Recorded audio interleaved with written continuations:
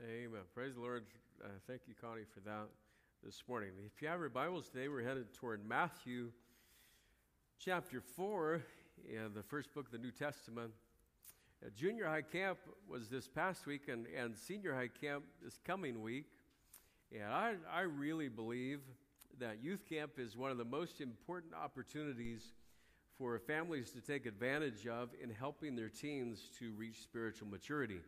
And it's a time when really the kids can get away from their normal lives for 5 days and get away from their phones, which is really a big deal these days, and maybe their jobs and their regular habits and influences, and just spend some time around the Word of God and around the things of God and sing spiritual songs and really have God in their thoughts and be around some friends who want to do right. And you might say that they go out in the wilderness. And I thought it would be appropriate today to look at some special people from God's Word who spent some time in the wilderness themselves. And we're going to try to answer this question: what does God have for me in the wilderness? And it's not just for young people. It could be that you're going through a wilderness in your life right now, and this message might be for you. So Matthew chapter 4, and we'll read the first 11 verses. And as you get there, if you're physically able, would you please stand for a reading this morning? Matthew chapter 4 and verse number 1. Then was Jesus led of the Spirit into the wilderness to be tempted of the devil. And when he had fasted 40 days and 40 nights, he was afterward an hungered. And when the tempter came to him, he said, If thou be the Son of God, command that these stones be made bread. But he answered and said, It is written, Man shall not live by bread alone, but by every word that proceedeth out of the mouth of God. Then the devil taketh him up into the holy city, and setteth him on a pinnacle of the temple, and saith unto him, If thou be the Son of God, cast thyself down. For it is written, He shall give his angels charge concerning thee, and in their hands they shall bear thee up, lest at any time thou dash thy foot against a stone. Jesus said unto him, It is written again, Thou shalt not tempt the Lord thy God.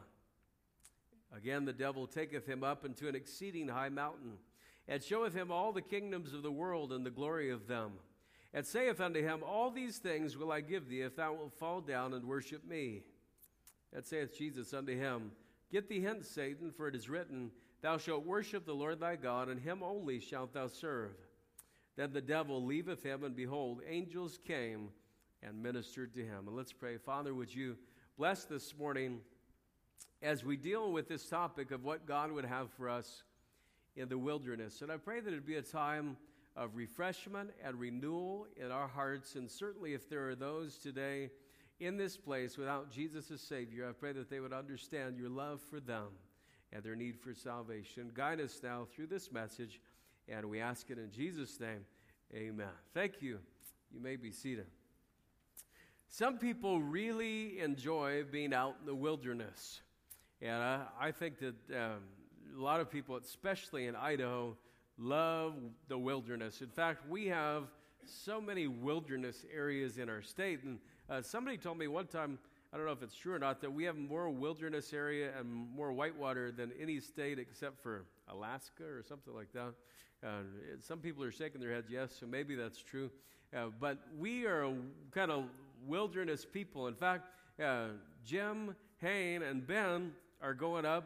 I think they're leaving tomorrow, headed up toward Riggins, and they're doing a whitewater rafting trip on the Salmon River.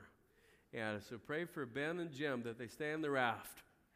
But they go through some of the river of no return wilderness probably. And wilderness could be a very interesting place. Other people, wilderness for them is not having Wi-Fi, okay? I mean, wilderness for them is they don't have LTE signal and they're in 3G and they feel like they're in the wilderness.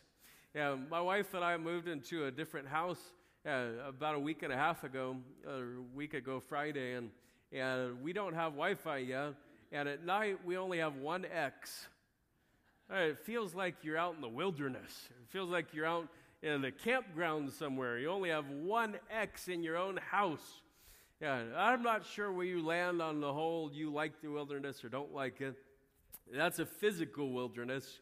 But you know, there's also a spiritual wilderness. And maybe you've experienced some time in your life in the spiritual wilderness. Maybe you've landed in a place where you thought you'd never been, and you wonder, what am I supposed to do here until God moves me forward? Maybe you've wondered why you're even there. And this morning, I want us to see together from God's Word that the Lord always has some way that He wants to develop us during the wilderness and during the desert seasons of our lives. And so we begin with Joseph in the wilderness. And the notes are provided in your bulletin if you'd like to follow along with us this morning. As we talk about Joseph in the wilderness, I want you to see that he was free to follow God's sovereign plan for his life. Free to follow God's sovereign plan for his life. Go back with me to Genesis chapter 37, where we meet for the first time in Scripture one of the most unique characters in God's Word, this young man, Joseph. And ironically, this young man was a teenager.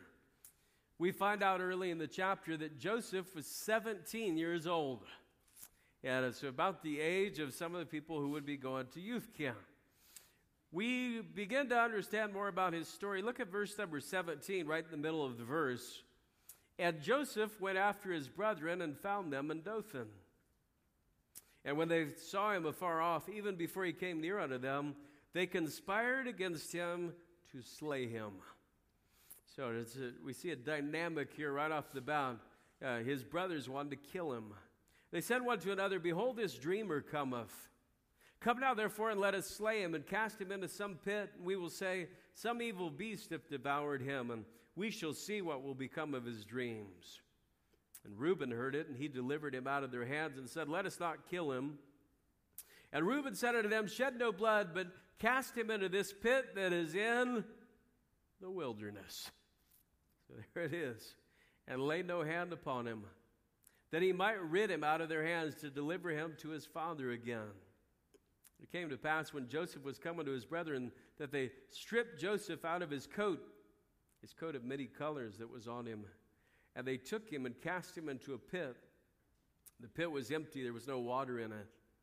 And they sat down to eat bread, and they lifted up their eyes and looked, and behold, a company of Ishmaelites came from Gilead with their camels, bearing spicery and balm and myrrh, going to carry it down to Egypt. And Judah said unto his brethren, What profit is it if we slay our brother and conceal his blood? Come and let us sell him to the Ishmaelites. And let not our hand be upon him, for he is our brother and our flesh. And his brethren were content. And this is probably one of the most famous Bible stories that there is in Scripture. And I think every kid who's ever been to Sunday school or VBS or been around the Word of God at all has heard about Joseph and the coat of many colors and this dynamic, this relationship with his brothers. And when Joseph was dropped into the wilderness, he could easily have grown bitter toward God for allowing this problem into his life. And he could have seen it as an obstacle that he was not able to overcome. And there were going to be many other obstacles in Joseph's life and days ahead that would be a wilderness to him too. Joseph had, if you read this chapter, he had been given big dreams about his future.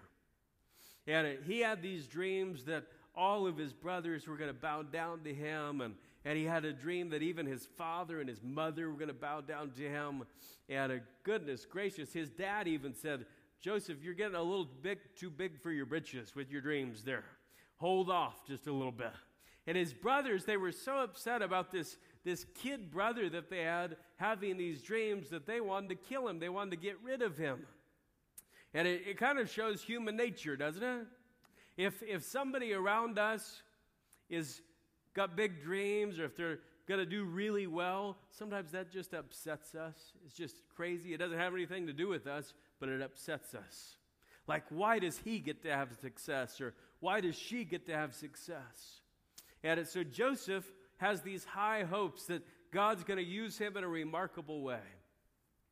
And now he is thrown into a pit by his own brothers and sold to a roving band of Ishmaelites. And so Joseph easily could have abandoned his faith. But he realized that he had a choice. He had a choice of how he would respond. And he chose to respond by following God straight through the circumstances. And a lot of people say, you know what? When God gets me out of the wilderness, then I'll serve him again. But Joseph chose just to make the right decisions as he went through the wilderness. And he was going to be in the wilderness for quite a long time. The spiritual wilderness, the life wilderness, if you will. There was, during the days of Nazi Germany, there was a man named Viktor Frankl. And Frankl went on to become a noted psychologist. But Frankl, as he was there, placed in a concentration camp, and every day taken out for hard labor and given just a small bowl of rotten porridge to eat, and watching his friends and people in the camp drop dead every day, and people just give up on life and not be able to move. And Frankl himself had gone below 100 pounds and was just shriveled up and not doing well.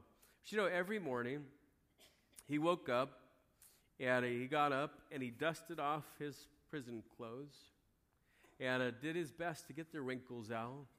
And he took the remnants of the only comb that he could find, and he combed what hair he had left. And he walked out the door of the prison camp and greeted the Nazi guard and said, "Good morning, sir." And one day, the guard stopped him and he said, "You there, you're the only one who ever says good morning to me. Don't you know where you are? Don't you know what's happening around you?" And here's what Frankl said. He said, "Even in the worst of circumstances, I determined that only I had the freedom to choose how I would respond." And so he told the guard, "I choose to respond with optimism, and I choose to respond with friendliness," and all these things. And if you ever look him up or read any of his books, it's so interesting, the thought process he had. And I would submit to you that a lot of people who go through wilderness circumstances feel like they have lost all of their choices. And they just feel like there's this fatalistic idea that, boy, circumstances have just come my way and I'm in the wilderness, and so I just got to give up or give in. Joseph, here's what he thought. I still have the freedom to choose to follow God's plan.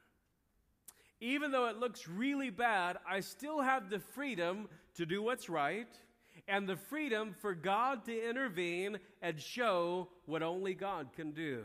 And if you know the end of the story of Joseph, Joseph becomes second only to the Pharaoh in Egypt. He essentially becomes the prime minister of Egypt. And God takes him through this, and God has a master plan, and God has a big picture. And this big picture mentality is something that's so important for young people to learn. And Joseph, free to follow God's plan here.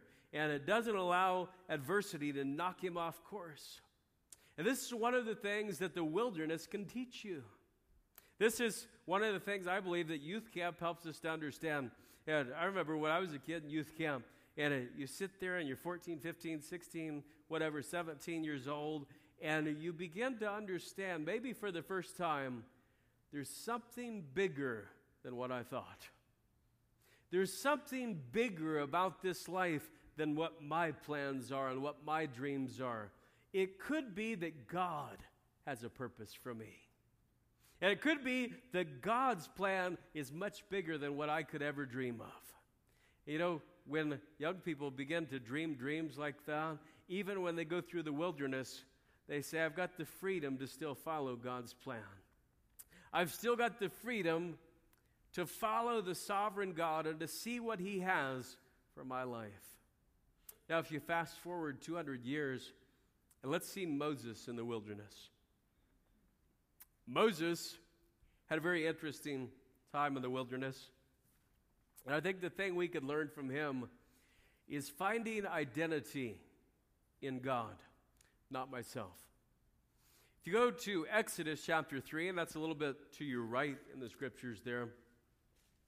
Exodus chapter 3, and if you know much about the story of Moses, Moses grew up in the palace of the Pharaoh. And now his life has completely been knocked off course according to him and according to his plans. And he is not just in the wilderness, he's on the backside of the wilderness. All right, he's in the most wilderness of the wilderness that you can get.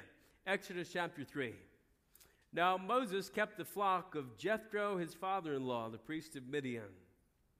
And he led the flock to the backside of the desert and came to the mountain of God, even to Horeb. And the angel of the Lord appeared unto him in a flame of fire out of the midst of a bush, and he looked, and behold, the bush burned with fire, and the bush was not consumed. And Moses said, I will now turn aside and see this great sight, why the bush is not burnt. And when the Lord saw that he turned aside to see, God called unto him out of the midst of the bush and said, Moses, Moses. And he said, Here am I. And he said, Draw not nigh hither, put off thy shoes from off thy feet, for the place whereon thou standest is holy ground. Moreover, he said, I am the God of thy father, the God of Abraham, the God of Isaac, the God of Jacob. And Moses hid his face, for he was afraid to look upon God.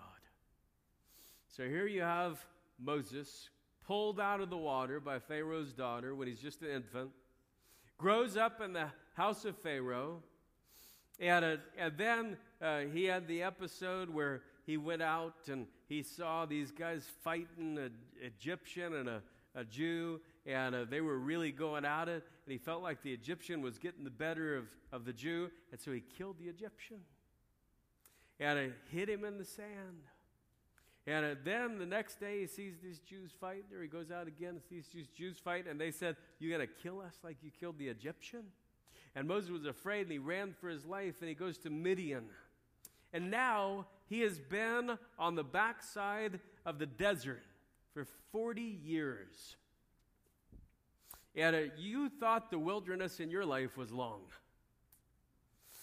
Moses went from 40 years on the backside of the desert and came back to Egypt, and then where'd he go?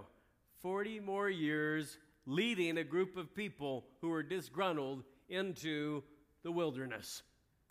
Right? So Moses had a whole bunch of wilderness in his life. And all of it part of God's plan for him. And so here he is now on the backside of the desert. And he is there, and he's been there this whole time during God working through him to find out who God really is, or who God really was. And, it's only after he could find out who God was that he could find out who he was.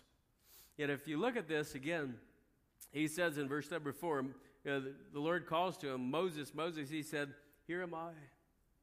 And Moses walks up to that bush with this apparent identity. This is who I think I am. Right? And this is kind of how we come to God sometimes. This is who I think I am. And then, if you go down further in the passage, God calls him and says, I'm going to send you to Pharaoh, verse number 10, that thou mayest bring forth my people, the children of Israel, out of Egypt. Now look at verse 11. Moses said unto God, Who am I, that I should go unto Pharaoh? So Moses goes from, this is who I think I am, and now he says, I'm not who I thought I was. He's having what we might call an identity crisis. Right? This is who I think I am, and then God calls him to this big picture idea, and he says, I'm not sure, God, that I'm the right guy. And he gives all these different excuses. And it was only after God says, I am that I am. I'm the God of Abraham and Isaac and Jacob. I'm the God of creation. I'm the forever, the Alpha and the Omega, the beginning and the end. It was only then that Moses could understand what God wanted for his life. And we live in a world today in 2016 where identity is made to be everything. Young people are influenced to live their entire lives based on some type of branding, some type of symbol, whether it's what type of sneakers you wear. And by the way, in cities like Chicago, if you wear the wrong kind of sneakers, you may get killed. Like, I'm not joking about it. There are 17 to 19 people every weekend in Chicago who get killed during gang warfare because of this identity. Which gang are you? Which neighborhood are you? What sneakers do you wear? What jeans do you wear? What's the brand of your cell phone? Do you have the right car to be accepted in the little group at your school? Is your Facebook page got enough likes? Or Instagram or your Snapchat posts or all these different things that there's an identity crisis about today. And people have now this online bullying because they go after people who don't meet up to their symbol and don't meet up to what they think the identity should be. And boy, we have this going on throughout our entire nation and really the entire world. And some in our nation, as we've even viewed this week, want to divide people based on race and religion and political party. And they don't even realize that people, the leadership or the people who are elected sometimes are doing this so they can maintain control over the masses. And we had this tragedy in Dallas this week where 12 police officers are shot in the streets and 5 of them died. By the way, I would submit to you that black lives do matter, and so do brown lives and red lives and yellow lives and white lives and unborn lives. All lives matter to God. Red and yellow, black and white, they are precious in His sight. And we live in a world, I'm telling you, where people want to put you in groups and they want to attach a brand to you, and if you don't fit their brand, you're out or you're dead. And we think America's bad. There are places in Africa where if you were born in the wrong tribe, they will come into a village and kill you. Just annihilate you. And entire tribes of people have faced genocide in Africa within the last 20 years because of what tribe they were born in. You know, identity is such a big thing, and it's such a big topic. And here we see a man, Moses, who was trying to find his identity. And young people, more than ever, are trying to find their identities in things and groups and theories and searching for some identity that's going to satisfy. Moses, check this out, young people. Moses at the burning bush was 80 years old, and he was still going through an identity crisis. Right? And people face this, the midlife crisis, right? Like I'm turning 44 this week, and some people who turn 44, they all of a sudden grow their hair long and go buy a pink Cadillac. I mean, you never know what's going to happen, right? Or they go buy a Harley and drive off to Alaska, or decide they're going to drive through Central America or something. But everybody goes through these identity crises, and then people get in their 60s and they retire at their job, and then they don't know who they are. And some people, they've been married for all these years, and then their kids grew up and moved out of the house, and they say, we don't really know what our marriage is anymore. And they've been married for 35 years, and they've invested that much time in their relationship, and they call it quits. And it's all about identity. It's all about finding who I am, not in me, not in some group, not in some symbol, but in Christ. And in the Bible, it says it so plainly and so clearly, and I love how it phrases it, not I, but Christ who lives in me. And our identity is grounded not on us and not our talents, not our abilities, not on these issues that Moses struggled with. And the wilderness helps us to find our identity in Christ, not in anything this world has to offer. Young people spend a lot of time at youth camp dealing with this very subject. And it's incredibly important to find your identity and find your satisfaction in Christ alone. Now I want to move forward another 600 years to find Elijah in the wilderness. And you may know the story of Elijah, and as we see him in the wilderness, we're going to talk about this topic, feeding for the journey ahead. Elijah was, it would have been labeled in his day as kind of a crazy guy, right? He wore some stunning attire, and he didn't smell very good, and he ate locusts a lot, and then God sent him down to the brook Kidron for a while, and the ravens came and dropped roadkill for him, right? And that's what he ate for 3.5 years. And I don't know if you've ever taken to eating roadkill, if it's ever come that bad for you, or you're like, you know what, we've got to eat an armadillo because we just don't have any food. We don't have armadillos here, but down south, have you ever seen the turned over armadillos? They got hit by the car. How many of you don't even know what an armadillo is? Okay, we got one back. We can Google that, though, now in our modern day. Just Google images armadillo, and you got this. So here's Elijah, and he has just confronted the most wicked king that Israel ever had, Ahab, who our life group studied this morning. And then he faced down 850 false prophets on the top of a place called Mount Carmel. And now Elijah is running for his life, and he's running from the wicked queen Jezebel. And I want you to go to 1 Kings chapter 19. 1 Kings chapter 19. And we won't read the whole story, but there's a portion here that I think is so important about the wilderness. 1 Kings 19. And Ahab told Jezebel all that Elijah had done, and withal how he had slain all the prophets with the sword. And then Jezebel sent a messenger unto Elijah, saying, So let the gods do to me, and more also, if I make not thy life as the life of one of them by tomorrow about this time. And when he saw that, he arose and went for his life, came to Beersheba, which belongeth to Judah, and left his servant there. But he himself went a day's journey into the wilderness, and came and sat down under a juniper tree. And he requested for himself that he might die. And he said, It is enough now, O Lord, take away my life, for I am not better than my fathers. And look what happens. And as he lay and slept under a juniper tree, behold, then an angel touched him, and said unto him, Arise and eat. And he looked, and behold, there was a cake baking on the coals, and a cruse of water at his head. And he did eat and drink, and laid him down again.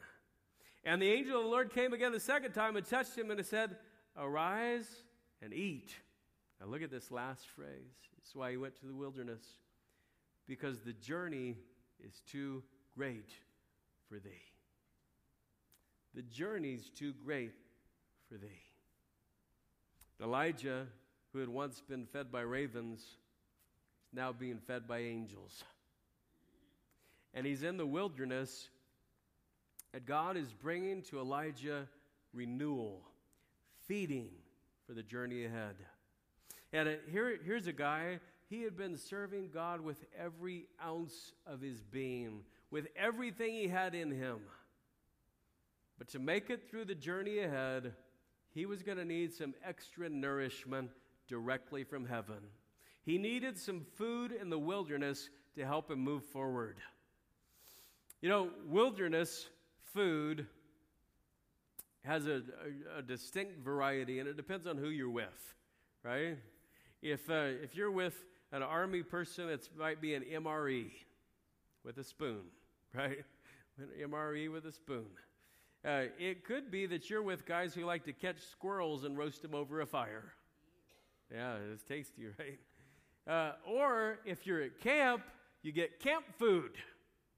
And camp food, I'm telling you what, it's good stuff. Now, back when I was a kid, camp food was kind of iffy, right? You just weren't quite sure about it. And they always had the same red Kool-Aid every year.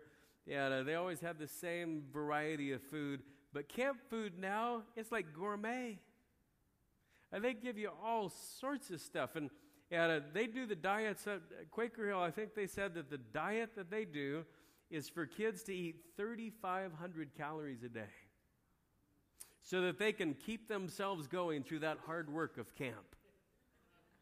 And by the way, camp is really hard work, not on the kids, on the staff. They get very little sleep.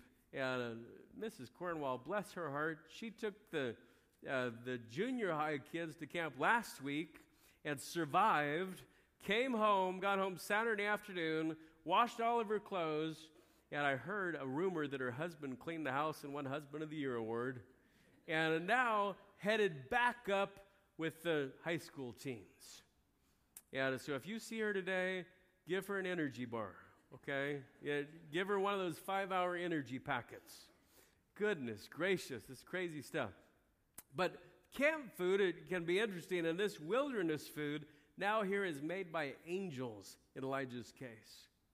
And, you think about this spiritual wilderness, and think about youth camp. It is a time in the wilderness that prepares young people spiritually for the coming school year, or the coming sports season, or the coming social interactions that they're going to face in days ahead. And all of us, we deeply need spiritual food that the wilderness provides. By the way, don't ever view the spiritual wilderness as a place where God is trying to punish you. The spiritual wilderness is a place where God wants to renew you. And He wants to revitalize your relationship with Him. Can I just tell you, if you've kind of gotten far away from God and maybe you feel like you're in a spiritual wilderness right now and you're saying, just like Elijah, it's enough, God. I'm done with this. Just send me home. I'm through. Can I tell you something? God misses you. He misses you. And He wants to use the wilderness to speak to you in His still small voice, just like He did to Elijah. And He gave Elijah a message, and you can read about that. But the wilderness in Elijah's case was a time for him to get the food he needed for the journey ahead. That's what youth camp does too. Now, let's go forward 900 more years to our text passage, and we're going to finish up with Jesus in the wilderness. And we see Jesus in the wilderness, as we read in Matthew chapter 4, facing the enemy with power. A lot of people get the wrong idea about the temptations of Christ. And I don't want you to get the wrong idea about what happened here. Jesus did not go through 40 days of fasting in the wilderness to make Him weak enough to face Satan's temptations. Right? He didn't spend 40 days so that He would all of a sudden be weak and now He can be tempted. No, it's the complete opposite. Jesus went through 40 days of fasting so that He could be strong enough to face Satan's temptations. And a time in the wilderness reinforced Jesus to victoriously overcome every temptation the enemy would bring His way. Now, can I just help you, and maybe you've never thought of it this way? If Jesus, the Son of God, the perfect Son of God, the sinless Son of God, the Son of God who could never sin, if He needed to spend time in the wilderness with the Father and spend time in prayer and get up before the sun ever came up and talked to God, do you think maybe we should at least make an effort to pray some? And if Jesus, who never once sinned, and who every temptation that ever came His way, He defeated it. He never one time gave in to His flesh. If He needed all of that, do you maybe guess that we possibly need our Father in heaven? And we need to talk with Him, and we need to be renewed by Him on a daily basis. Jesus was victorious over the enemy. Satan, the whole point of the temptation is Satan was trying to get Jesus to meet legitimate needs by illegitimate means. And that's Satan wanted Jesus to act independently from His Father. And Jesus refused. He refused every time. And the Bible says in John 8 that He did always those things that pleased His Father. And we read in Matthew chapter 4 that he used the power of the Word of God to face the enemy. And that's another thing that we have to learn in the wilderness, and that young people would learn at camp, is to take the sword of God's Word and to use it to defeat the enemy's purposes in your life. Do you know the whole armor of God thing still works? Isn't that amazing? Putting on the whole armor of God still works. And learning the Scriptures still works. And when the psalmist said, "Thy word have I hid in my heart that I might not sin against God," it still works. When he said, "Your word is a lamp to my feet and a light to my path, and I loved your law," it still works. But we live in a generation today where everything is so instant, and everything is so transient, and everything is such a drive-through mentality that sometimes we do a drive-through on the Word of God. Sometimes we do that instant microwaving of the Word of God. And we need to spend some time in God's Word.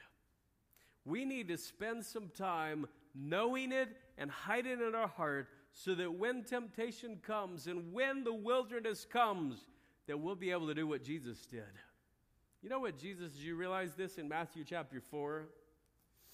Every time Satan spoke to him, here's what he said, verse number 4, "But he answered and said, It is written."